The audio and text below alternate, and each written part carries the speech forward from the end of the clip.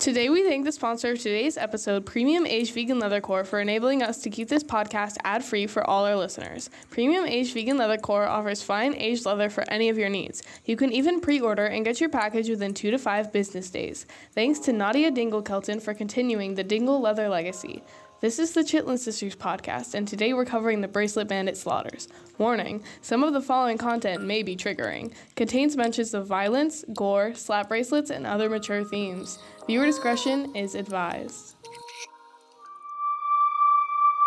This gruesome story begins on February 13th, 2018, when Giselle Parker, a local cop in the town of Maumee, Ohio, discovered recently upturned dirt in a rural field near the Civic Cemetery at around 12 p.m. When the dirt was tested, traces of human DNA were found. Law enforcement dug up the hole and found a skin corpse. An autopsy was performed at 3:42 p.m., right after the body was found. The carcass was identified as Tyrone Cousins. There was something peculiar about the body that Officer Parker noticed as it was being dug up. Besides the perfect skinning that had occurred, a slap bracelet had been slapped across Tyrone's skinned wrist. When it was tested at a later date, it would happen that the slap bracelet was composed of Tyrone's own skin.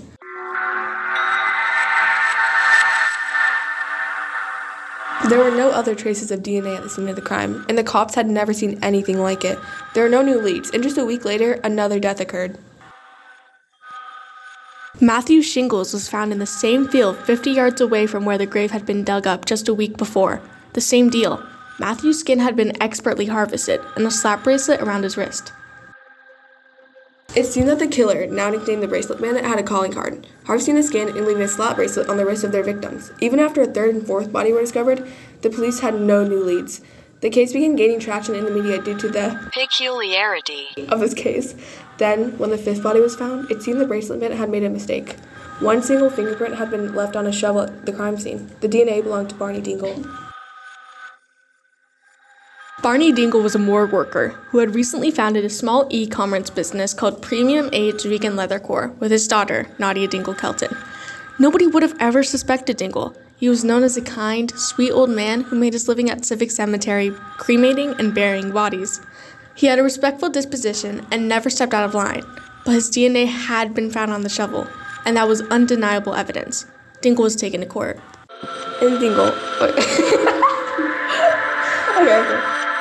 In court, Dingle had a solid alibi for the times that each murder had been committed. His daughter testified in his behalf, stating that he had been busy during the first murder. Here we have a recording of her testimony.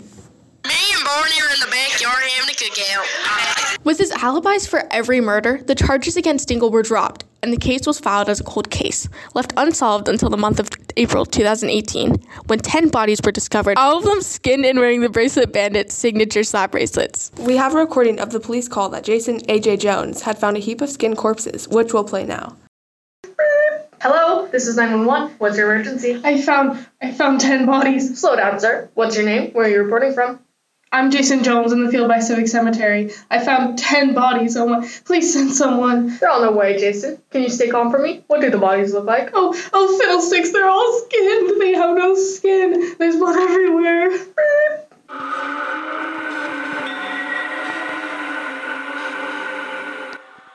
That haunting phone call led to armed law enforcement being sent to the scene of the crime. They did indeed find the heap of 10 bodies, all skinned and wearing slap bracelets.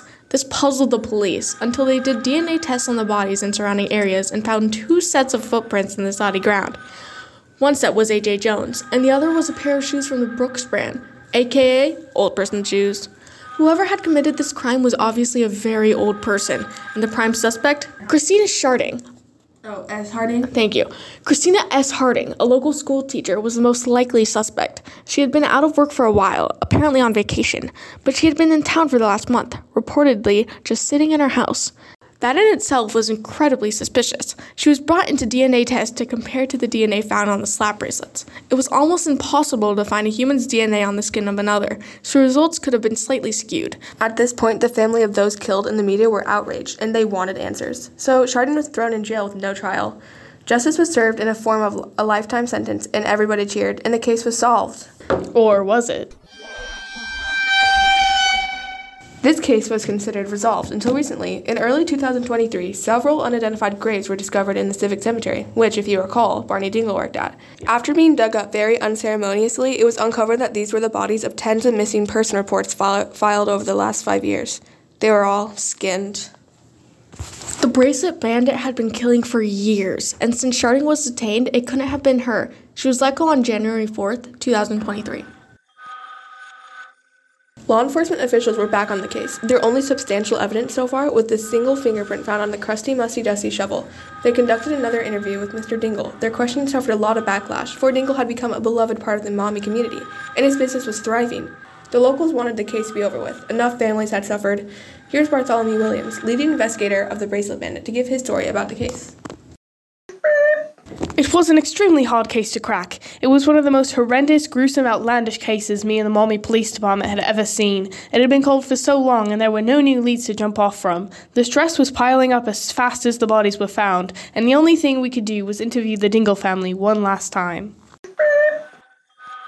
After the interviews were conducted, Bartholomew spotted an inconsistency in Nadia's statement. She claimed she was participating in a frat party at Miami University at the time of the murder and stayed the night at the host Chadwick's house through Friday. Detective Williams interviewed one of the hosts of the party following her statement. Was Nadia at your party on Thursday night, February 12th?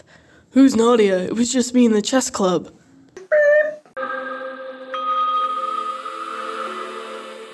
This was a new break in the case. Mommy Police Department immediately brought in Mr. Dingle for questioning and held Nadia for the remainder of the session. Where were you on Friday morning, February 13th? I was at the Rootin' Tootin' Saloon, and then I came home to my daughter Nadia. Neither story added up, which led the police to an in-depth investigation on the Dingle family and their whereabouts.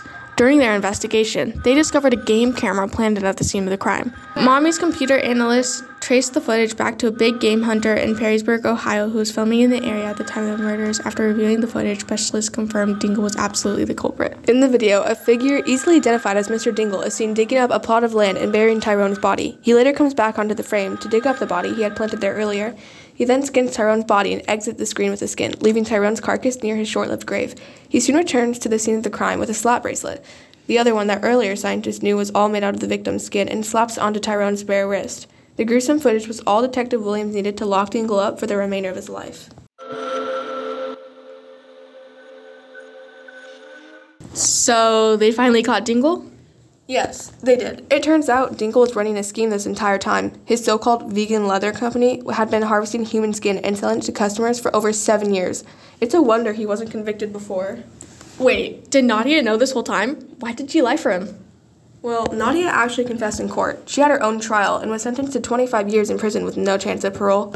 Her sentence would have been longer, but there wasn't any hard evidence linking her to the massacres. Hold up. How many murders was Dingle convicted of? He was tried for a total of 200 murders, but was only convicted of 69 due to a lack of evidence. He had been killing since 2018, or the beginning of his leather company.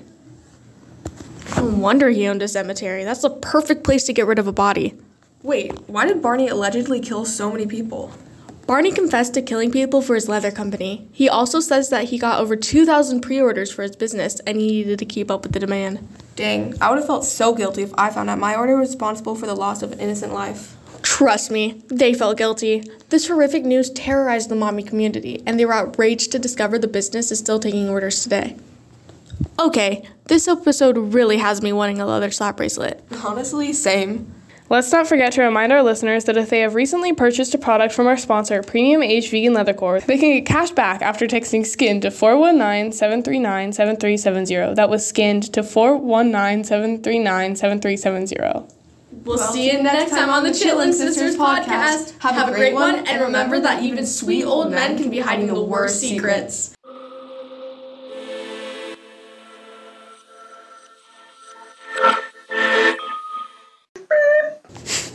Annabelle, what are you doing? He had a respectful disposition. Charges against Dingle's were...